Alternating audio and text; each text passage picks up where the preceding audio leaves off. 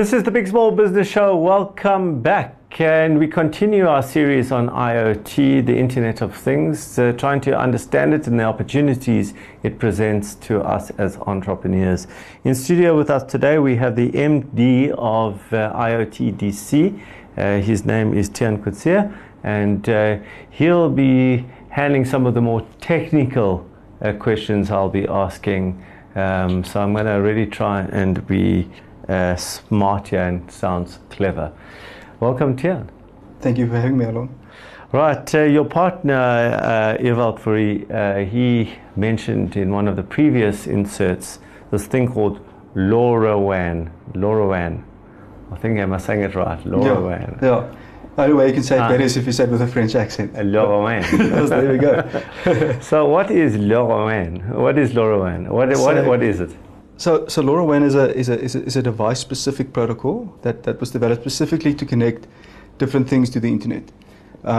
So it was developed in France in 2015, and the main benefit of these devices is that it has a extremely long battery life because it consumes much less power than something like your phone, as an example. And because it consumes much less power, the battery life of these devices just lasts anywhere between 5 and 7 years, depending on the application.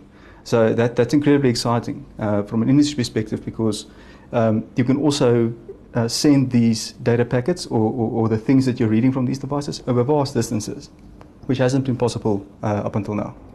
So effectively, if I'm understanding correct, it's your own network. It's like your own network, and then you have these devices that are within what radius of the LoRaWAN? So typically you have indoor LoRaWAN and you have outdoor LoRaWAN. So outdoors, the furthest that we've seen customers actually get transmission is between 15 and 20 kilometers. Yeah. And from a cost perspective, these devices are extremely cost effective. So if traditionally putting up a network over a large space or a wider area costs a lot of money. With LoRaWAN, it's much cheaper.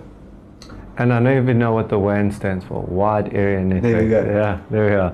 Well, you see there, I didn't embarrass myself too much. Tiaan Coetzee, MD of IoT DC, thanks for being on the show. Thank you. And we'll be right back straight after this.